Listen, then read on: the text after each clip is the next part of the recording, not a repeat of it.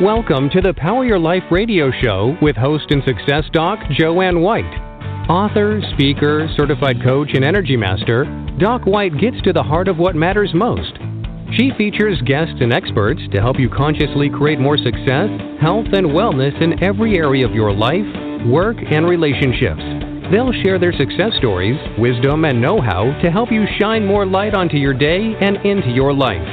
Power your life right now. Here's Joanne White.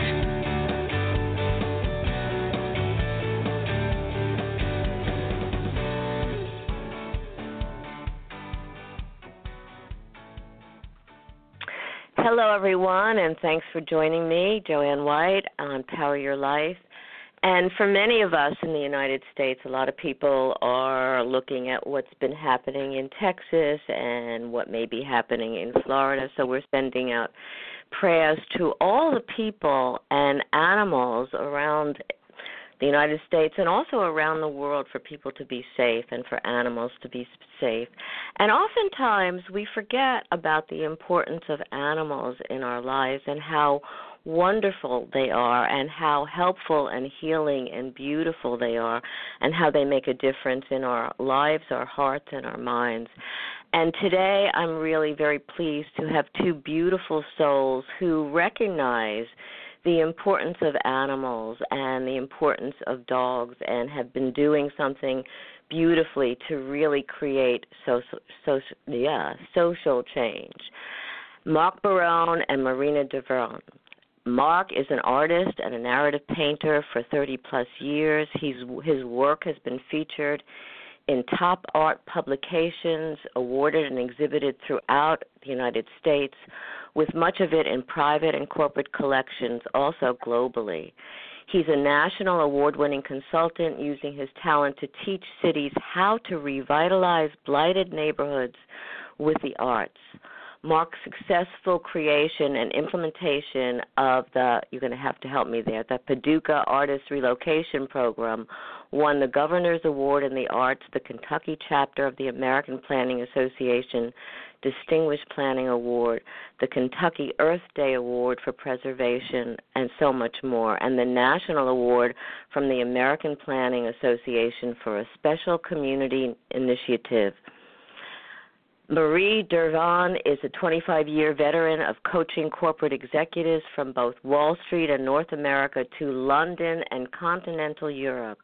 Renowned as a dynamic, powerful, and inspiring coach, she's devoted her life to finding compassionate solutions to people problems and developed her own system, the Conflict Cure, helps leaders, celebrities, and couples identify and successfully navigate through the deluge of human emotions and harmful mental constructs back to a place of peace and personal power.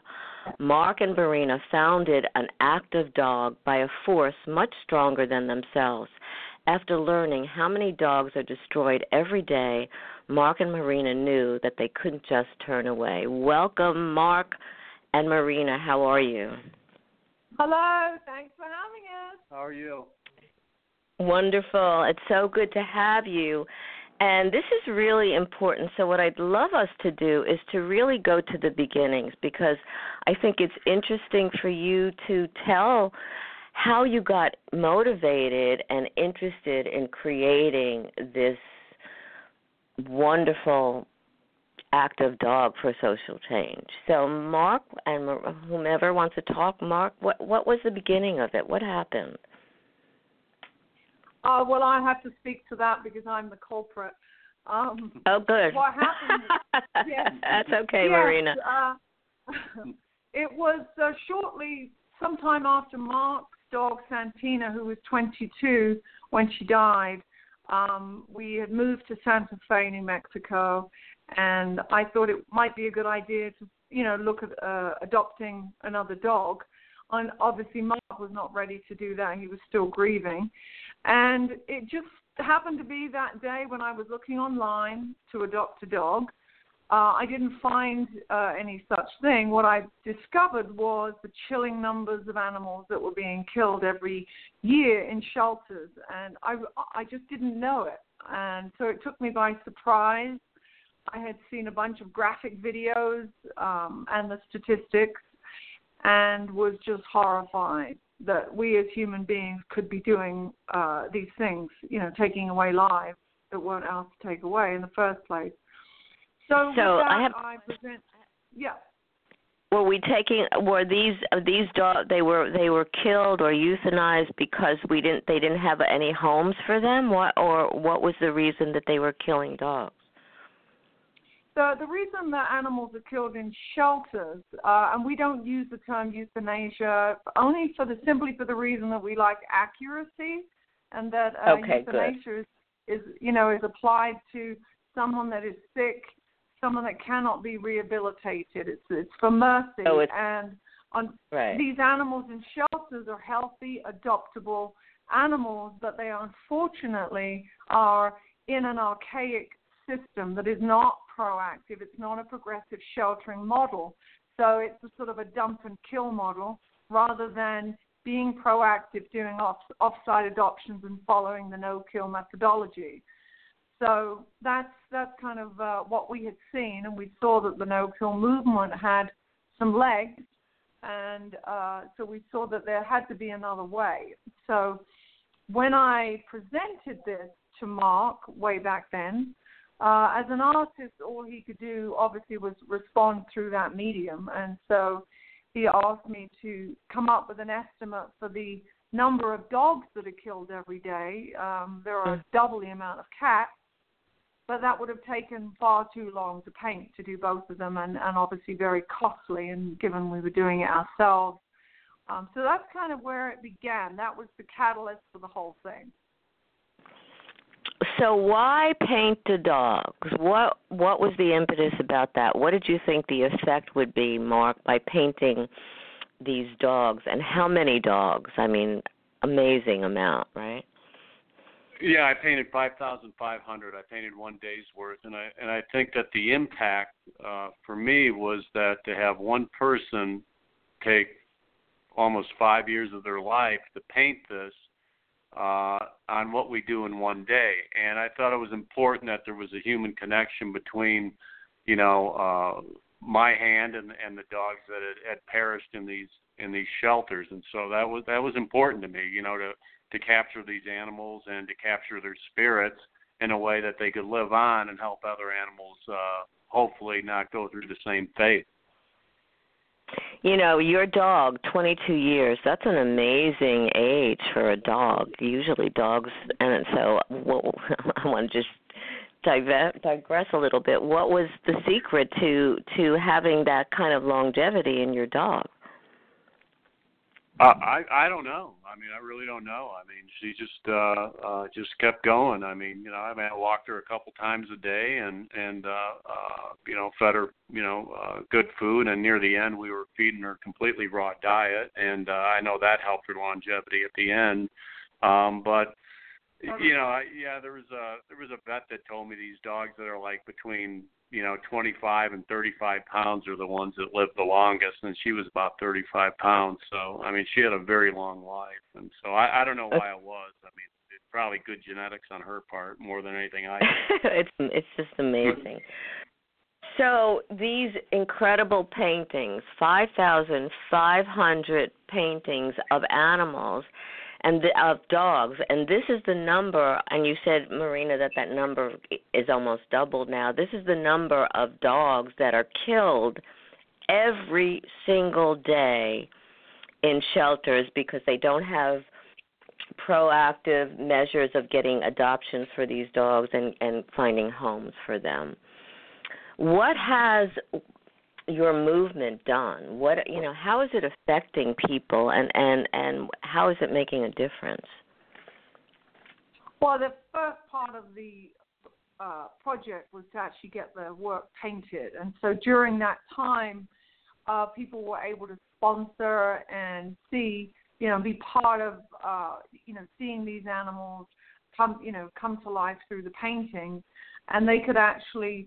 A lot of these rescue groups and volunteers were not able to save these animals, and so they would send us the imagery and Mark would paint them. And so they felt very connected And so they obviously are very aware of what's going on.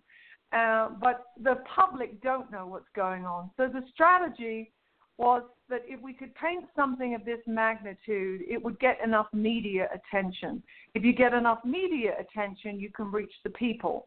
If you can reach the people, you can educate them and make them be part of the solution and have them participate and wake them up to the reality of what's going on, so that people don't stand by blindly or ignorantly through no fault of their own, not realizing that this has to change, and we're all part of the solution. So it's been very impactful in that way. We have a following around the world, and it's inspired people in every country.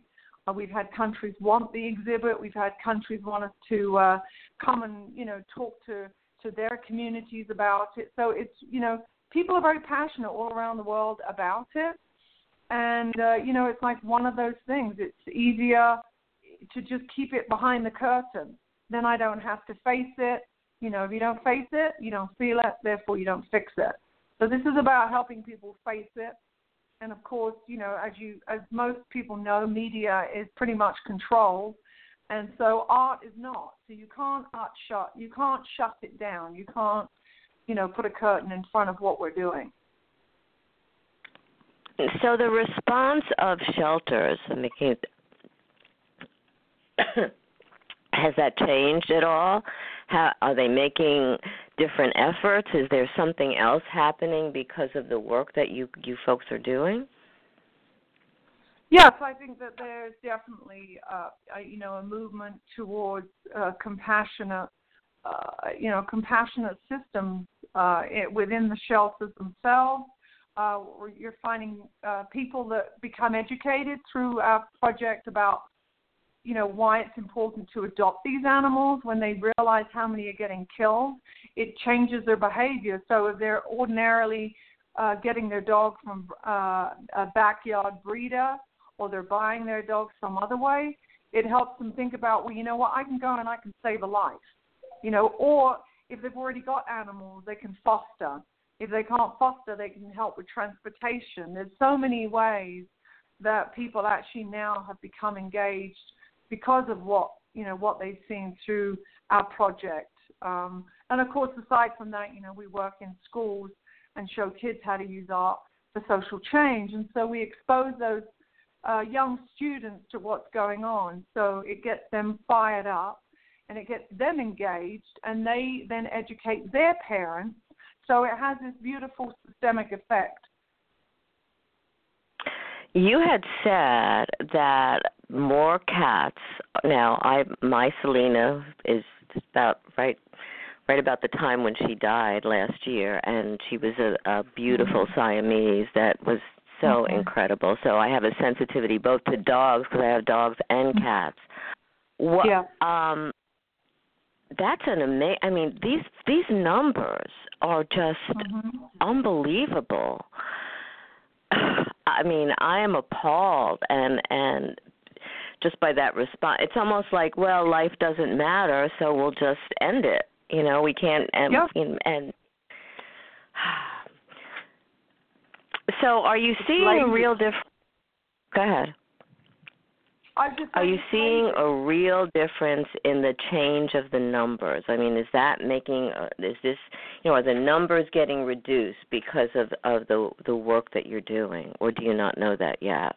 You can only hope that that's happening, but because there isn't transparency in shelters, because they're not required to reveal their numbers, and there's many loopholes. People don't realize. When they take it's called owner surrender. Whenever you take an animal into a shelter, you don't realize that you're actually signing it over to them to kill it for you. And so they can take it to the back immediately, and most of the time they do take it to the back immediately. And those numbers, they don't even count on their records as part of their euthanasia numbers. And so there's lots of loopholes, and of course shelters have reasons for terrible reasons, space, foodball aggression. There's all kinds of pathetic reasons that they are taking these lives away rather than actually being proactive, like the really powerful shelters that are following the no-kill strategy. So unfortunately, until you have people that are willing to be honest, but when you're killing, most people aren't comfortable being honest about that. So that's the problem. If you take killing off the table, then I think transparency would be very easy. Right. So until that time, let me ask you this. So I have a dog. This is a hypothetical. I have a dog, and I can't care for my dog anymore, and I bring this dog into a shelter, hoping that you'll find a good home for my sweet dog, that whatever. And do they say to what do they say to somebody like me who's turning over my dog? Do they say, well, we'll try to find a home, we'll do the best that they can? Because you said that sometimes they just take them in the back room and immediately kill them. Yes, they do. So some of them might tell you, that's a possibility. They might say, well, they'll keep it for a couple of days. But, the majority, unless they're following the proactive no-kill strategies of the no-kill equation, then the majority of them will be killed. That's just sad. Of course, there are shelters that work hard, very hard, to save as many lives as possible, and that's commendable. However, there's a lot of them that do exactly that. Mark actually did an 8x8 foot and that was a cat, where they took the cat, and we actually have the records, the paperwork, because there was a legal battle around it. They took this girl's cat and killed it in 60 seconds. Literally 60 seconds later, that cat was dead. Yeah. It's very painful. They lied about it. Right. Mm-hmm. And it's very painful for me to hear this story because these and any animal that I've had has always come from a shelter, because I think that that's so important. But this no-kill policy, tell us more about that and how it could be more productive and utilized within these shelters and other places.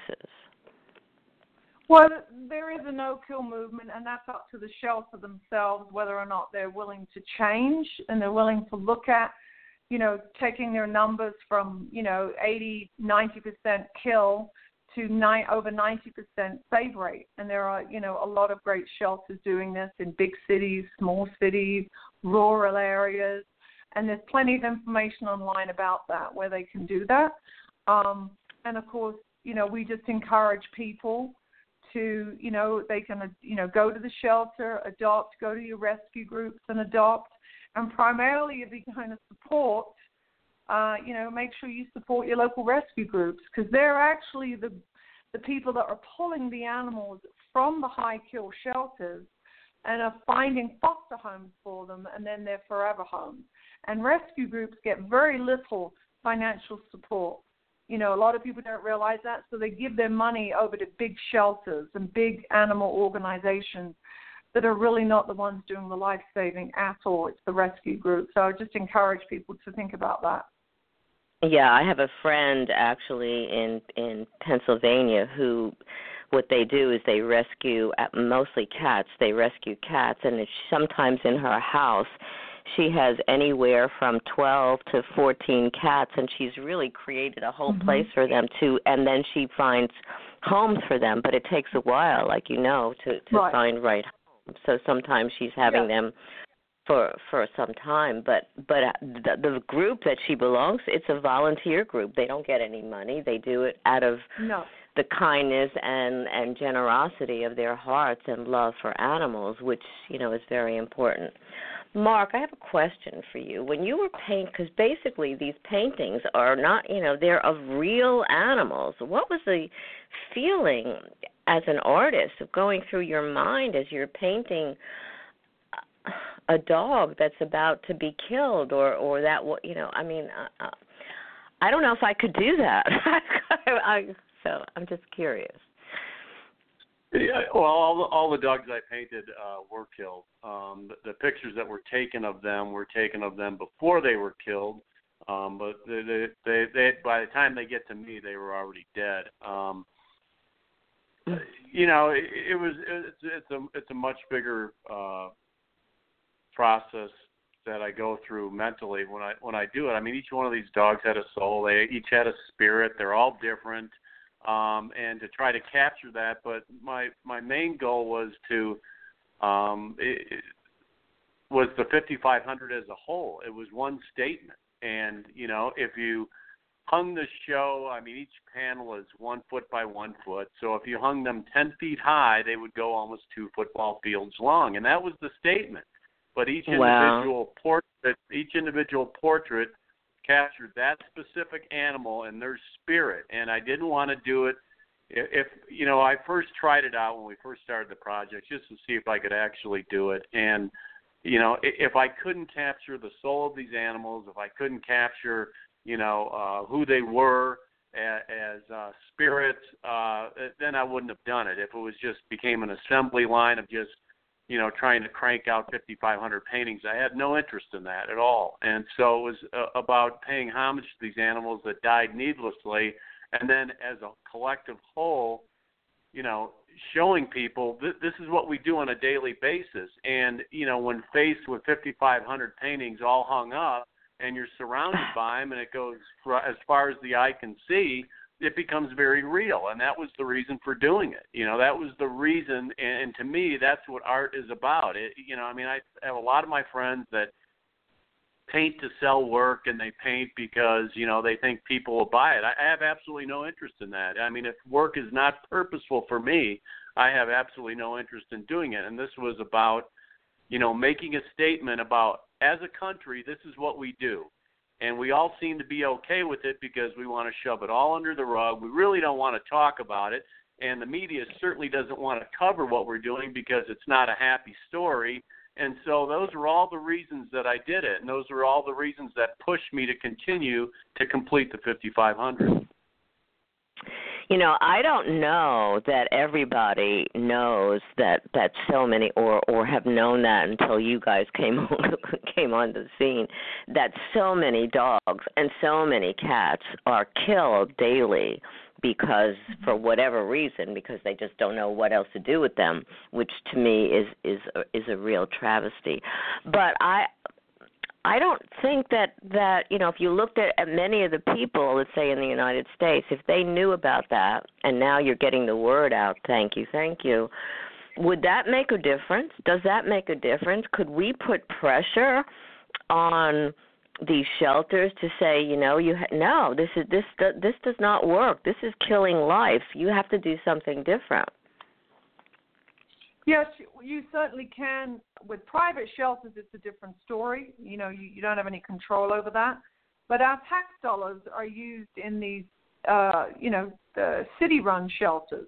So, even from whether it's from an ethical point of view or a financial point of view, it doesn't actually make any sense to actually take these lives away. And from an economic point of view, the amount of money that the shelter has to spend, let's say the animal's there for 5 days, 4 or 5 days, that's medical care, that's food, that's, a whole bunch of costs for keeping that animal there. And you can't recover those costs unless you actually adopt the animal out. So you're basically pissing tax dollars away and, not regaining any of it. So financially it doesn't make sense, but certainly from a point of consciousness, it's a very sad reflection of us, of where we're at in our consciousness as a society. If they knew. If they knew. And so I think there's a lot that people can do. People can go to their city officials. They can have a voice, and they can also go and help the shelter and say, hey, let us help partner with you. How can we help you move in a direction that is saving lives rather than taking them away? And there's lots of ways people can do that. Yeah, that's a really important point to go to a shelter and say, how can we help you? What can we do to make sure that these animals are saved? And what's so interesting? They're finding out that dogs have been with helping us in so many different ways. Dogs can actually detect certain diseases. Dogs are there for rescue. Dogs, so many so many different things, and have even, they're even helped save so many lives that we are doing such a disservice to these beautiful animals that didn't ask to be here or whatever, and firstly, they're usually so trusting and so loving until we do something to them, and even then they're trusting and loving, which is so unfortunate. So I digress a little bit, but let's talk about what you're doing and how you're raising funds and how we can be a part of raising funds for these rescues. Well, we have, two parallel pathways. Obviously the first was getting all the paintings done, and then the second phase was actually creating products that, creating nice fine art products. So we have T-shirts, we have prints, we have night lights, using all of the artwork, and those are sold around the world. And so that helps us be able to help rescue groups. So we have different ways that we do that. Some we work with personally one-on-one. So like we're developing some specific prints for a particular rescue where they can have their name on it and have one of Mark's paintings, and that will help raise funds for an active dog, and it will raise funds for their rescue group. So the more people come and they donate and they buy the products, the more money we can raise, and then the more money we can give back.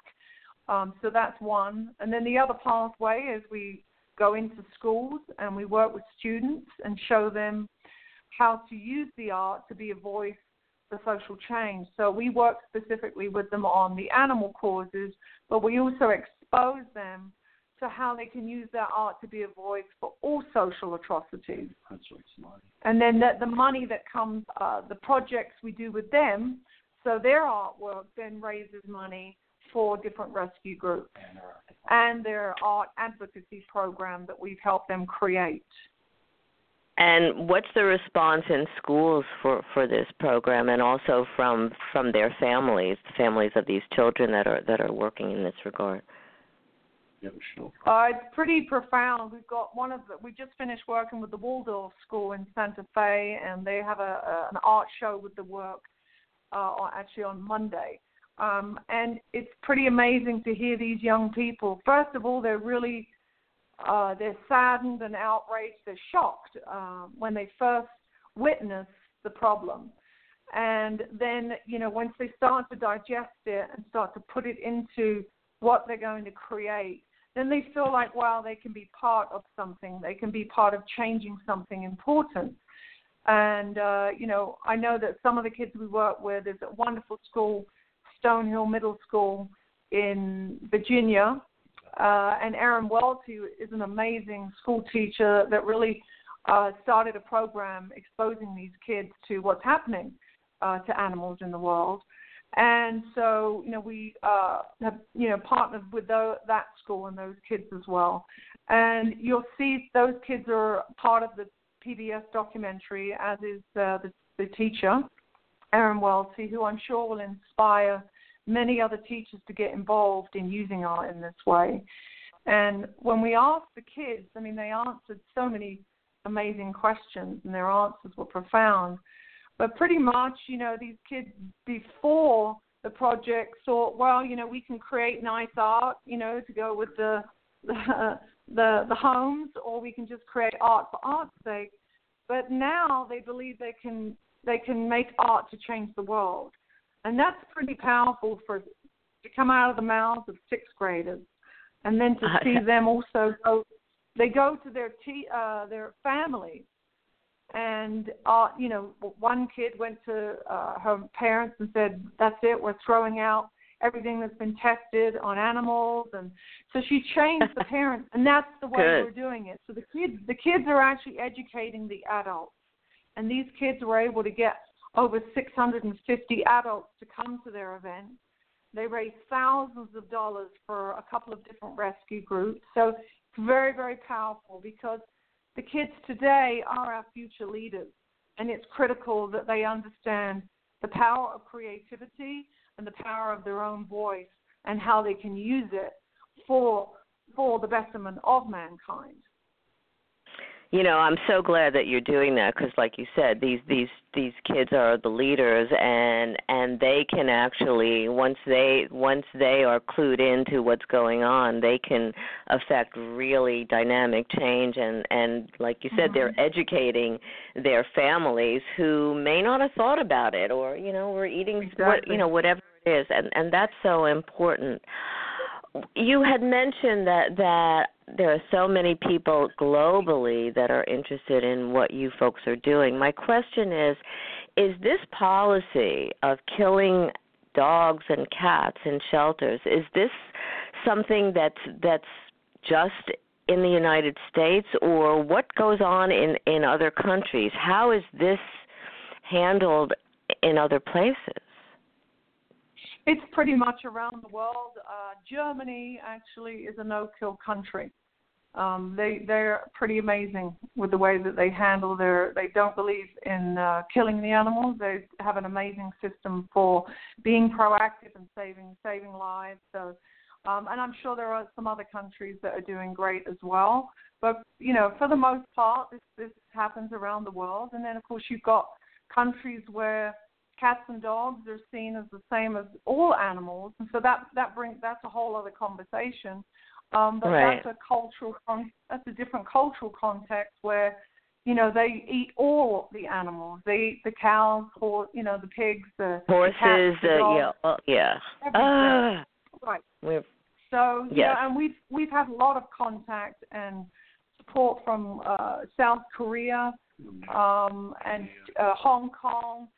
Where actually Hong Kong wanted the entire exhibit because these young leaders there want to change that dynamic, what we're doing with the cats and the dogs, and South Korea as well. So the new generation are awake to this, and they want to be part of that change. So we're always happy to hear from them, and anything we can do to inspire them to come up with a way to wake their people up, we're happy to do that. And I think that's so important. It's not just, like you said, not just in the United States, but a whole global movement. You got to start somewhere too. So starting here is important. You mentioned, Marina, the PBS documentary. Can you tell us about this a little bit? You may not have enough information, but just alert our listeners as to what this is about and the prospective dates for it, et cetera. Yeah, they came along, I think 2 years into the project? About a year and a half. We're about a year and a half into Mark painting the project, and Saga City Productions, it's a documentary film makers from Boston, partnered with PBS to make a documentary about what we're doing. So they have been following our journey now for the past 4 years or so, a little bit more.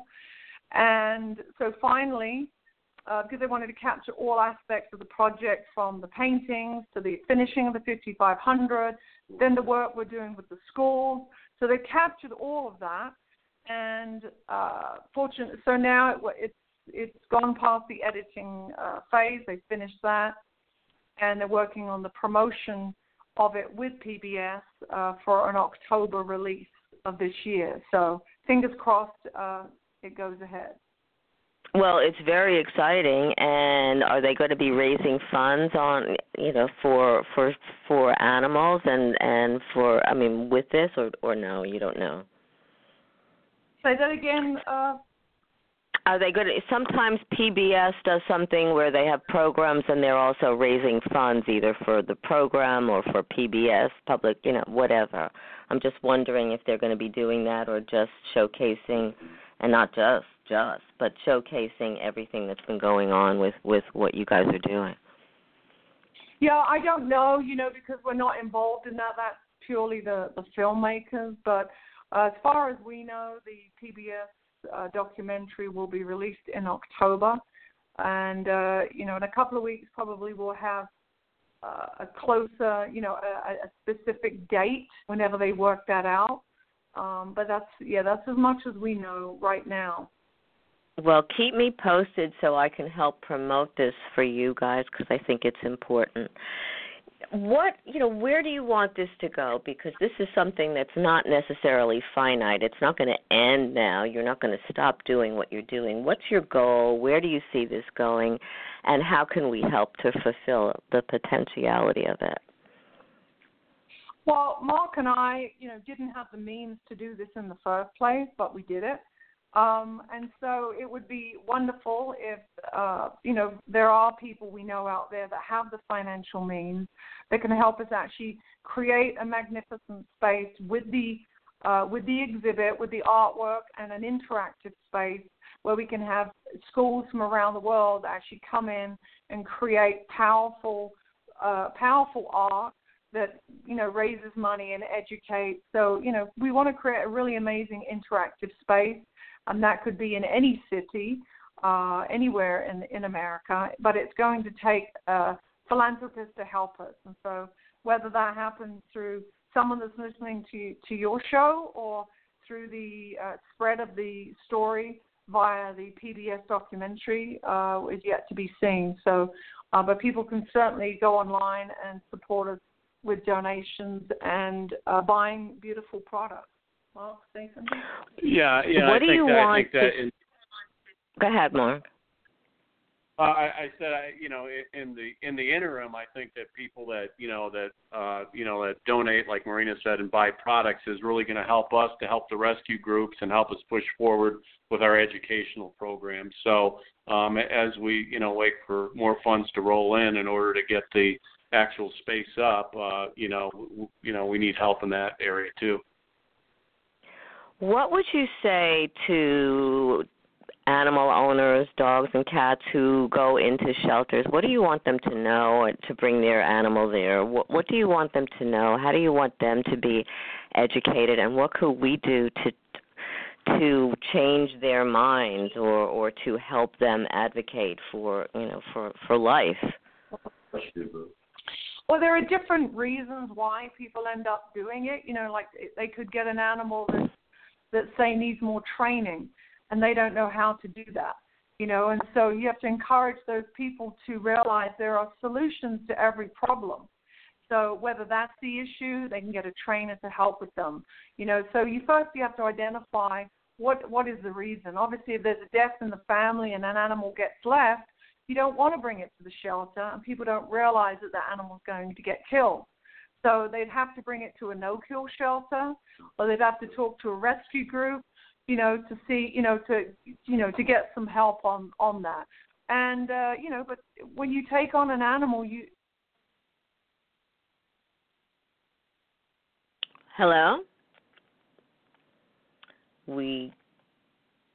I don't know where you guys are, but we're having a little difficulty. We've been talking to Mark and Marina, and something happened with their call, so hopefully they'll call back. Mark Barone and Marina Dervan. This is about their organization, their nonprofit, An Active Dog, which is actually helping people, helping us save lives. You guys are back. I don't know what happened. How are you? Go ahead, Marina. I don't know. Yeah, we got dropped, but we're here. We're back. Okay, so you were talking about what people could do with their animals rather than them bringing them into a shelter to get killed. Yeah, I mean, you have to make a lifetime commitment to that animal, and there are plenty of resources out there to get help. There are some people struggle because they can't feed their own families, and they can't afford to feed their animals. Well, there are a lot of food banks that actually provides food for animals as well in most communities where you can get free food. So it's about finding solutions rather than extinguishing a life. And you have to realize that's what you're doing. You're taking away a life that's given you a lifetime of love. And that's an incredibly profound statement, because what they do in terms of the love that they give their owners and the families, they become part of the family. They become devoted and loving and caring. There was one video I had seen a while ago of a cat actually saving a young boy's life who was being hurt, and the cat came to the the young boys rescue. I mean, these are animals that care, that love, that think, that respond, and they do so much to help us, and it is such a travesty. So we're running out of time, but tell people how they can get a hold of you, how they can contribute to an active dog, how they can help to create more for social change with what you're doing. Well, they can visit our website, which is anactivedog.org. They can visit us on Facebook, or any of our social media sites under An Active Dog or Mark Barone, and, stay connected with us that way and, look at the various different ways that they can support what we're doing. And obviously I encourage them to find ways to use their talents to contribute to the animals in their own community. There's lots of ways that they can do that. Wonderful. So as a final parting word, what do you want people to know? What do you want to leave people with, our listeners, with today, Mark and Marina? I think that the thing that I have learned that is most significant is that, happiness doesn't come from serving yourself. It comes from serving others.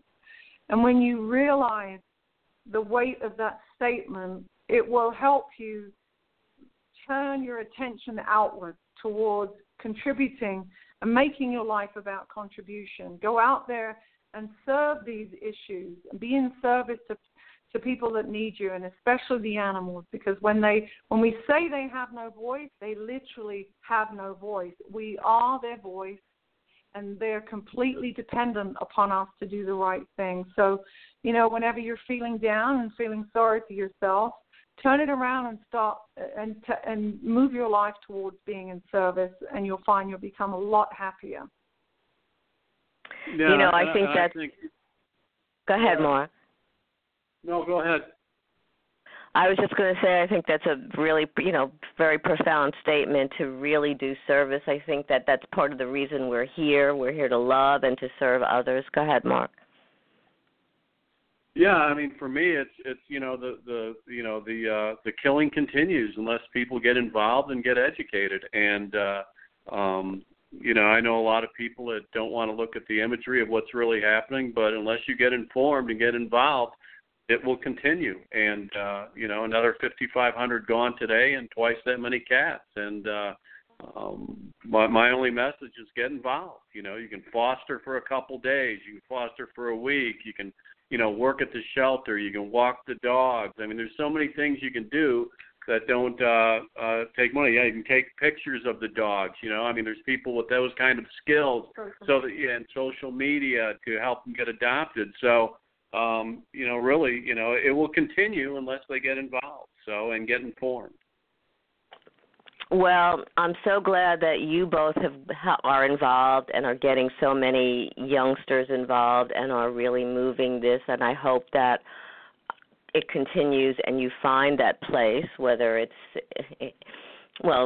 wherever it is in the United States, or to really hone and have that beautiful exhibit and do more educational programs so that the awareness grows and that we are becoming more and more sensitive to what's going on, and not just sensitive, but to work out beautiful solutions. So thank you both so much for all that you do, and good luck to you. Keep me informed about your documentary so we can help promote it, and thanks again. Thank you for having us on. Thank you for having us, and thank you for all that you're doing as well to be a voice for all of these issues. Thank you so much, both of you. Have a blessed day. Remember, we're calling this show Power Your Life, and as Mark and Marina were talking, these dogs and cats don't have voices, but you have a powerful voice. You can actually help change the lives of animals, the lives of people, and can really change the social complexion of things. So really take care and use your voice, use your talents to make a difference. Speaking of making a difference, next week, September 13th, we have Farah Krennick, who has been on the show and is delightful and is also doing much to create advocacy, and social change. If you want to get a hold of me, Joanne, at docwhite.org, or go to my website, docwhite.org or drjoannewhite.com, and find out more about our programs. And remember, each and every day, do something very small or big to empower yourself and to make a difference in the life of others. Thanks so much for joining me, and have a blessed day and safe day, night, evening, wherever you are. You've been listening to the Power Your Life radio show with host and author Dr. Joanne White. Listen often and spread the word about the upbeat show to enrich you and grow your life in the direction you desire.